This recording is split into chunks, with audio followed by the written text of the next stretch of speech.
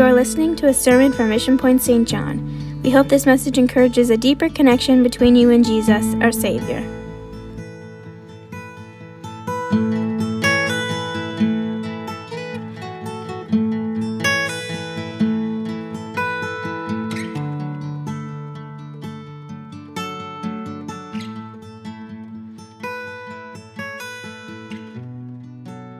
Amen.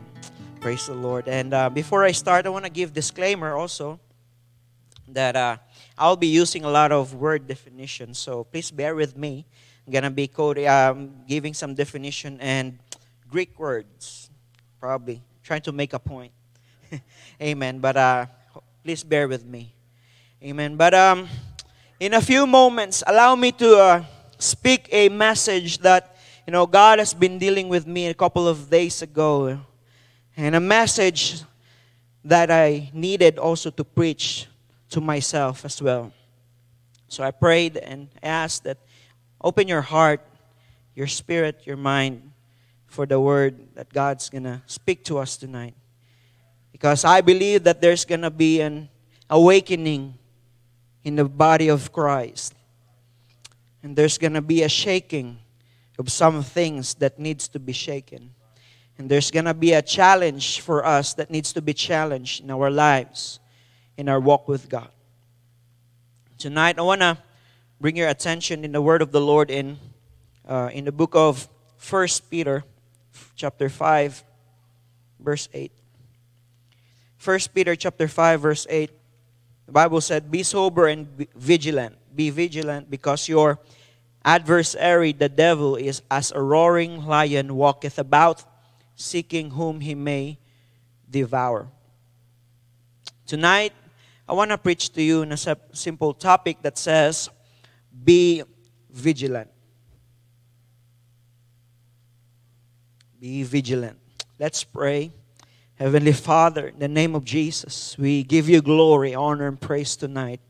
God, I thank you for the opportunity, Lord, to preach in this wonderful congregation. I'm asking for your grace to allow me to minister to your people, God, and even to myself. And God, I pray as your word is being preached and released, I pray that there's going to be, Lord, a move of God. There's going to be a powerful move, Lord, and there be a conviction of your word and challenge us. And Lord, I ask also, Lord, allow me to preach the truth in love, God, and help us, I pray. And let your will be done in Jesus' name. Amen and amen. Can you clap our hands again once more time? Just to ease myself here. Hallelujah. I don't know, but there's a heaviness in me that I felt that I don't know if I'm worthy to preach this, but I felt God is giving me an assignment, so I'll just leave this up to God, and I want to preach this with love. I pray that the love of God will be here. That God will touch us and renew us. Hallelujah. The word vigilant in Greek is Gregorio. It means to keep awake or being watchful. It means literally or figuratively. According to the dictionary in Merriam-Webster's, the word vigilant means alertly watchful, especially to avoid danger. Or the synonym of it are the words observant or attentive. The Apostle Peter's first epistle was categorized as part of the general epistles. It was written for the believers who were experiencing hardship, struggles, and persecution from the outside of the church. That is the focus or the main theme of the first Timothy. And the second Timothy is focused on the inward issues of the church from errors and heresies that arises within the church. But first Peter is focused on the outside or the without of the church. The things that would try to get in. Any attacks, whether it is physically or spiritually. That's why Peter was admonishing the believers to be sober and vigilant. The principle of being watchful or being vigilant can be found also in Paul's writing in the book of Ephesians, to the Ephesian church in Ephesians chapter 5, verse 15 and 16. And he said it this way, "See then that ye walk circumspectly, not as fools, but as wise, redeeming the time because the days are evil." Now the word there, walk circumspectly, it is from the Greek word peripatio akribos. The word walk, it means to regulate one's life. It's not literally walking, but it means your lifestyle, on how you regulate your life. And it is not only a one-time thing, but it is supposed to be a daily and actively. And the word circumspectly means to be cautious or careful, to consider all circumstances. And I believe that this message is not only for the church in the New Testament in Ephesians, but it is also applicable for us in this generation as a church. For us to walk circumspectly, to be cautious on how we live our lives, our lifestyle, how people see us from the outside. It is important that we walk circumspectly. Now I felt in my spirit that there is a demand presently. There is an urgency. There is a call to the body of Christ to wake up. Poke yourself for your neighbor and said, "Wake up. Don't sleep. Don't sleep." All right? But there is a call. There is a call tonight for us as a Christian to wake up and pay attention of what is happening in our present time, and for us to be able to discern what is in the atmosphere. We live now in a generation where righteousness and holiness are weird, and immorality and sin are normal. That's the generation we are living in right now. And we need to discern that what is happening. The enemy is trying his best to contaminate our thoughts with his agendas and propaganda, and intoxicate our hearts with the spirit of this age we are living in.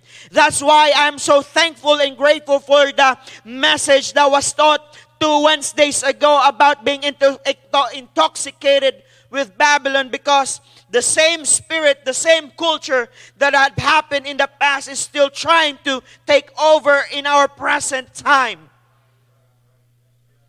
This is the things that we are dealing as a body of Christ and as a church. And we are now, right now, we are in a spiritual warfare. We know in Ephesians 6:11 and 12, Paul was encouraging the believers to put on the whole armor of God, that ye may be able to stand against the wiles of the devil. There is a warfare. Christian living is not something that we're taking a vacation because we accepted Christ as our Lord and Savior. It's not a promise that everything is, like a bed of roses. But actually, when we receive Christ, we are entering into a new realm of warfare. That Paul said we are wrestling not against flesh and blood, but against principalities, against powers, against the rulers of the darkness of this world, and against the spiritual wickedness in high places. That is our enemy. But tonight, I have a good news to you. Hallelujah. I have a good news to you that we might be in a spiritual warfare right now. We might be in a battle. There might be some things that we are struggling, amen, inside and outward, amen, in our lives.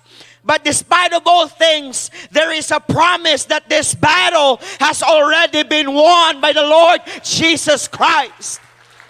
And that is the good news, amen, that we might be in a warfare, but God is telling us that He already overcame the enemy, the death and sin has overcame, and we already won this battle. It's already been won. Hallelujah. It's been prophesied. Amen. Way back in Genesis 3:15, the Living Bible says this, from now on you and the woman will be enemies, as will your offspring and hers. You will strike his heel, but he will crush your head. Amen. This prophecy was talking about Satan, the serpent. And amen, it is also prophecy about Jesus Christ. That there will be a time, amen, that the enemy, amen, his head will be crushed. And it was fulfilled at the cross of Calvary. Hallelujah. We are victorious in Romans 6:20. And the God of peace will crush Satan under your feet shortly. Amen. That's where the enemy belongs. It is under your feet. Amen. It's not going to be in your head where all the lies are coming in, but it's supposed to be in your head. You're going to trample the head, hallelujah, of the enemy, because you are victorious. You have that authority. You have that victory tonight.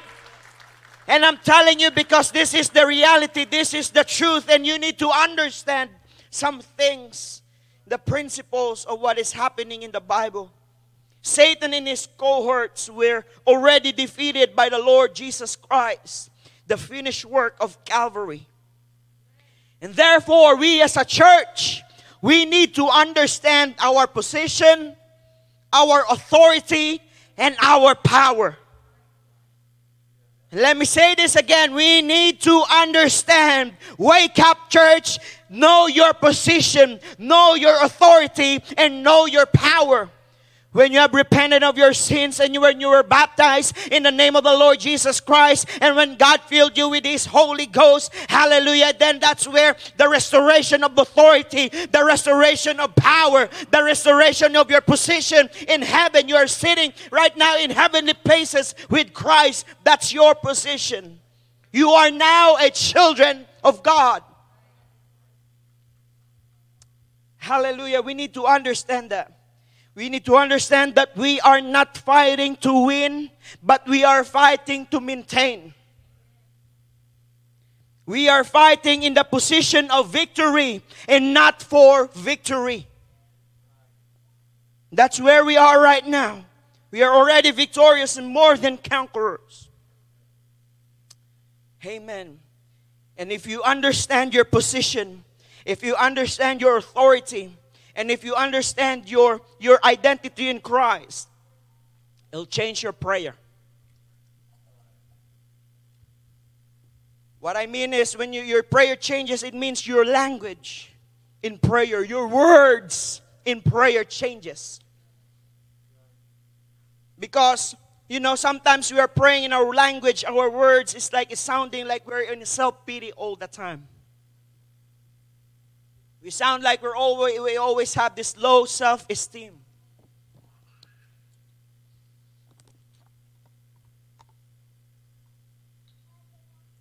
Have you heard someone pray? Like they're sounding like, Lord, I'm having self-pity tonight. No one loves me. No one cares for me. That kind of prayer, have you heard sometime? Have you did that before? I tried before when I was ignorant yet. I was like that. The voice of being self-pity, it feels like you're in a defeated position when you are praying.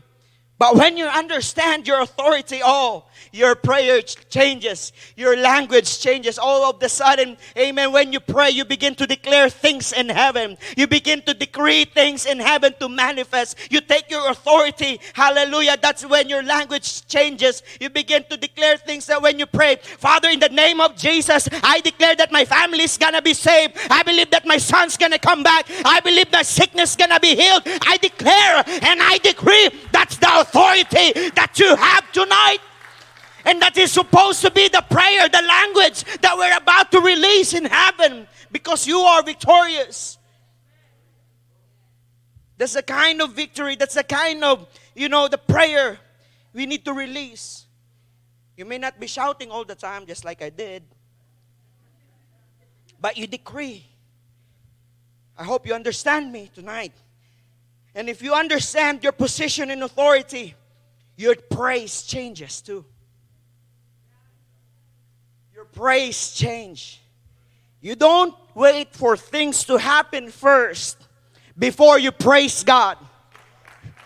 Amen. If you understand your authority and your position, you already praise God in advance, because you already, amen, that the battle has already been won. You're going to praise Him whether it is good or in bad situation. You know how is it going to end. You're going to be victorious. You're going to come out of this, amen, of this situation being victorious. You praise God in advance. And that's what the difference between being victorious or being a loser.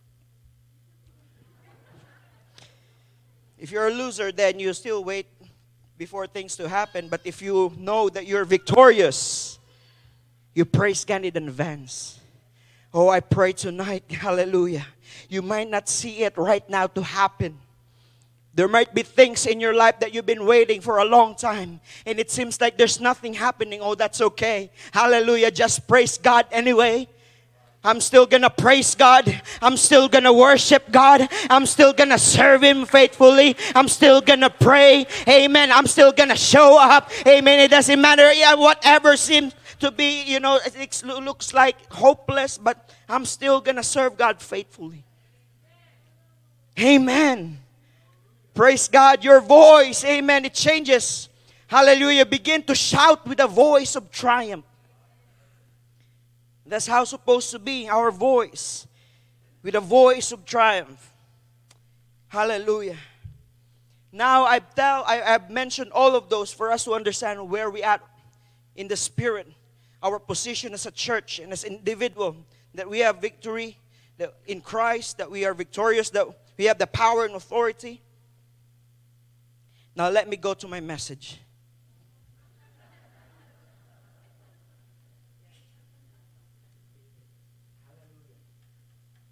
Now it's going to be something, going to be a rocky road tonight, so fasten your seatbelt tonight. Come on, somebody. I'm going to preach something tonight, and you better hold on. Hallelujah. But bear with me tonight.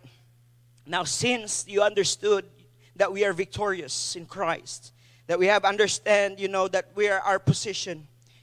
Now, the enemy that we're fighting, that I was talking about earlier, the battle, Satan has no authority over you anymore. But you hear this tonight.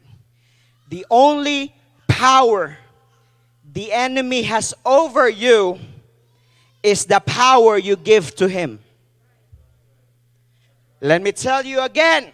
The only power the enemy has over you is the power that you give him. Amen. Because if he has power over you to destroy you, he have already done that for us. Then we're not going to be here anymore because he already attacked us. But he can't do it because we're victorious. But the only thing he can attack you is if you give him the power. Now look at this. In Ephesians chapter 4 verse 27. Paul said, neither give place to the devil. Now the word place here in Greek word, there are several synonyms here. And it also means license. So when you read it again, it could read like this. Neither give license to the devil. In other words, don't give the enemy a legal right over you. Don't give him a legal right over you. He can't do anything over us illegally. Satan is bound with a restraining order when it comes to the redeemed people of God. To the purchased by the blood of Jesus Christ or the church. And that's who we are. He has a restraining order. He can't do anything, whatever he wants to do. You can read in the book of Job also. You know his story. He only was given permission by God before he can able to do things in the life of Job. Before he can perform his agenda. As I have said, he is limited with a restraining order. You know that you can attack Job, but do not touch his life.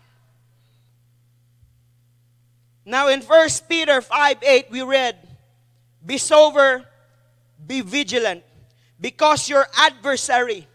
Now look at this. The word adversary here in this verse, in Greek word, it means antidikos. From the two word anti and dikos. So where that's, anti, it's where we get our word anti. It means to refuse or to deny.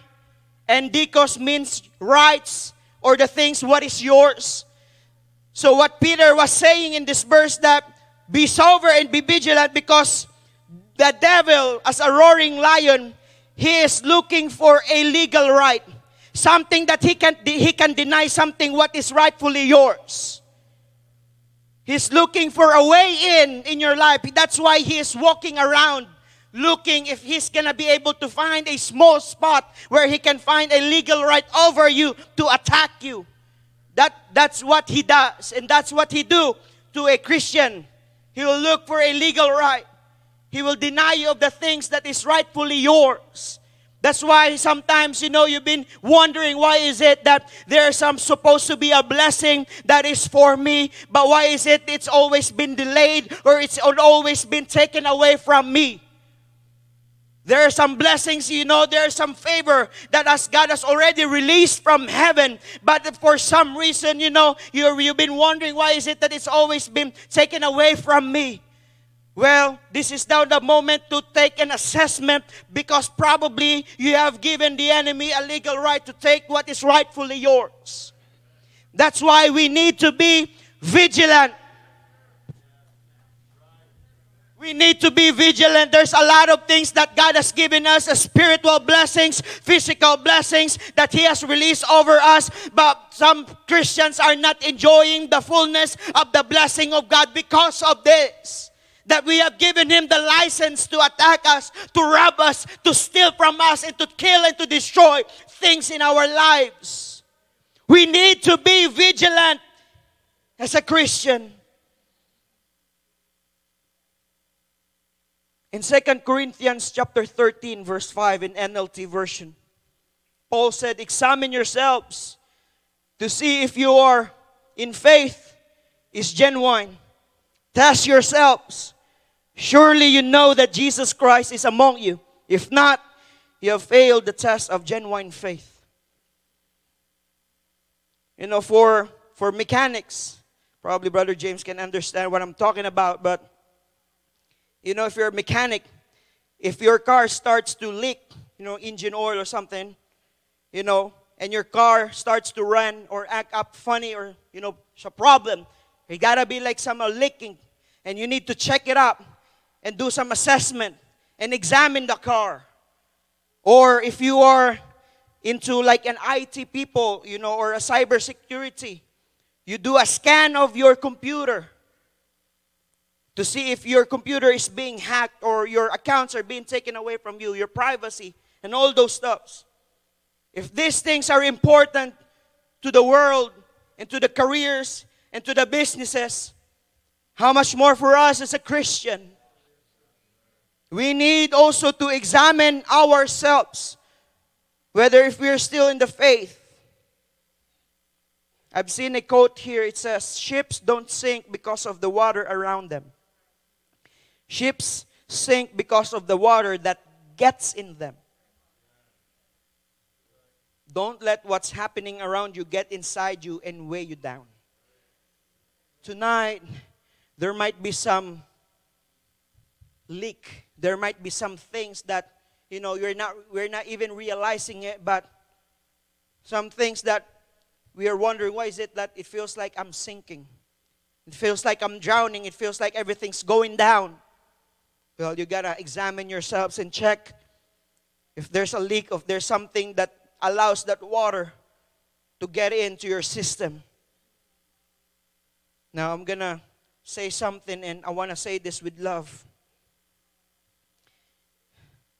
If you're not being convicted by the Word of God anymore, examine yourself. If you get offended easily, examine yourself. The Word of God says in Psalms 119 verse 163, great peace have they which they love thy law, and nothing shall offend them. Yes, offense will come. It will try us. It will come to us. But it depends on how you respond to that offense will matter. If you get offended easily, examine yourself. If ministry has become more of a burden and obligation than opportunity and pleasure, examine yourself. I want to say this again. If you feel that ministry has become more of a burden and obligation than an opportunity and pleasure to serve God, we need to examine ourselves. If you feel that you're so good at what you do and you don't need correction anymore, examine yourselves. If you think so highly of yourself that you can't submit to authority and your leaders, examine yourselves. The level of your authority, we are only operating in a delegated authority. And the level of your authority, the height of your authority is measured on base how deep is your submission. You cannot have authority without submission, otherwise it will destroy you. If being right is more important than the relationship you have with someone, examine yourselves. There are some relationships that have been destroyed just because you want to prove that you are right in that argument. You rather choose to be right than to win that person. Examine yourselves. If your agenda has become greater than the kingdom of God, there are some people that, okay, I'll be part of that ministry. I'll help, but what's in it for me? And it's sad because in serving God in ministry, it's not always what you gain or what you receive. Ministry is all about, the price or the reward of what we are doing and serving, serving in the ministry, in the people, in services and wherever we are. The reward is God Himself. Not the rewards of, the finances, not the rewards of acknowledging you and being famous or whatever. We do our ministry, what we are being part of in the kingdom of God is, our reward is not in the physical realm, but our reward is God Himself. And if your agenda has become greater than the kingdom of God, examine yourselves. Now, there are some legal rights that could be within us right now that we need to think or we need to examine ourselves. Unconfessed sins can be a legal right for the enemy to attack you. Unconfessed sins. That's why the Bible said, search my heart. Search me, O God, and know my heart. Try me and know my ways, and lead me to the way of everlasting. We need to let God search us. Unforgiveness can be a legal right for the enemy to attack you. There are things right now in our hearts that we're not able to release. There's some bitterness in our hearts. It can be a legal right for the enemy to attack you. Jealousy can be a legal right for the enemy to attack you. Lustful thoughts can be a legal right for the enemy to attack you. Pride can be a legal right for the enemy to attack you. Division can be a legal right for the enemy to attack you. Tonight might not be the same way as I'm preaching, but I felt God has given me an assignment. I've been struggling with God and asking, Lord, why me? I felt like I'm unworthy. But in my spirit, God is telling me, I've given you an assignment. We need to be sober and vigilant. There's going to be some shaking and things that needs to be shaken in our walk with God. Hallelujah. That's why repentance is a gift. Repentance is a gift. The enemy is known to be the accuser. And the only thing that would silence his accusation in us is through the blood of Jesus, through repentance. The Bible said in Revelation 12:9-11, and the great dragon was cast out, the old serpent. Now he was called the old serpent, referring back to Genesis when he tempted Adam and Eve, or Eve and then Adam. Called the devil and Satan, which deceiveth the whole world. He was cast out into the earth, and his angels were cast out with him. And I heard a loud voice saying in heaven, now is the come salvation and strength and the kingdom of our God and the power of his Christ. For the accuser of our brethren is cast down. This is what he does. He which accused them before our God day and night. This is what he was doing way back at the account of Job. He was accusing Job. You're only blessing him because you only protect him, or you only bless, or he only blesses you because you're blessing him. He gives accusation. He's accusing Job. And that's what he does. In heaven, if you imagine it, in heaven, he keeps on accusing each and every one of us and accuses us. But this is the solution of his accusation. In verse 11, and they overcame him by the blood of the Lamb. Oh, thank God for his blood. Thankful for his blood. Thank you, Jesus, for the blood. And by the word of their testimony, and they loved not their lives unto death. The solution for his accusation, because his accusation will deny us of our legal rights also. But because of his blood, the blood of Jesus Christ, we can overcome it. But I have a question. Why is it that the blood of Jesus is really important? Because the blood speaks. In Genesis 4:10, in New Living Translation, this is when Abel died and Cain killed Abel. And God was looking for Abel, and the Lord said, what have you done? Listen, your brother's blood cries out to me from the ground. So from this principle that blood speaks, the blood speaks to God.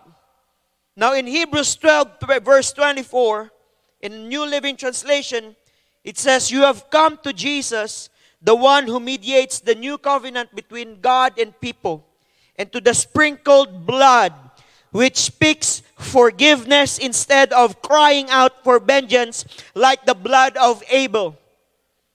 He was referring to that Genesis 4:10.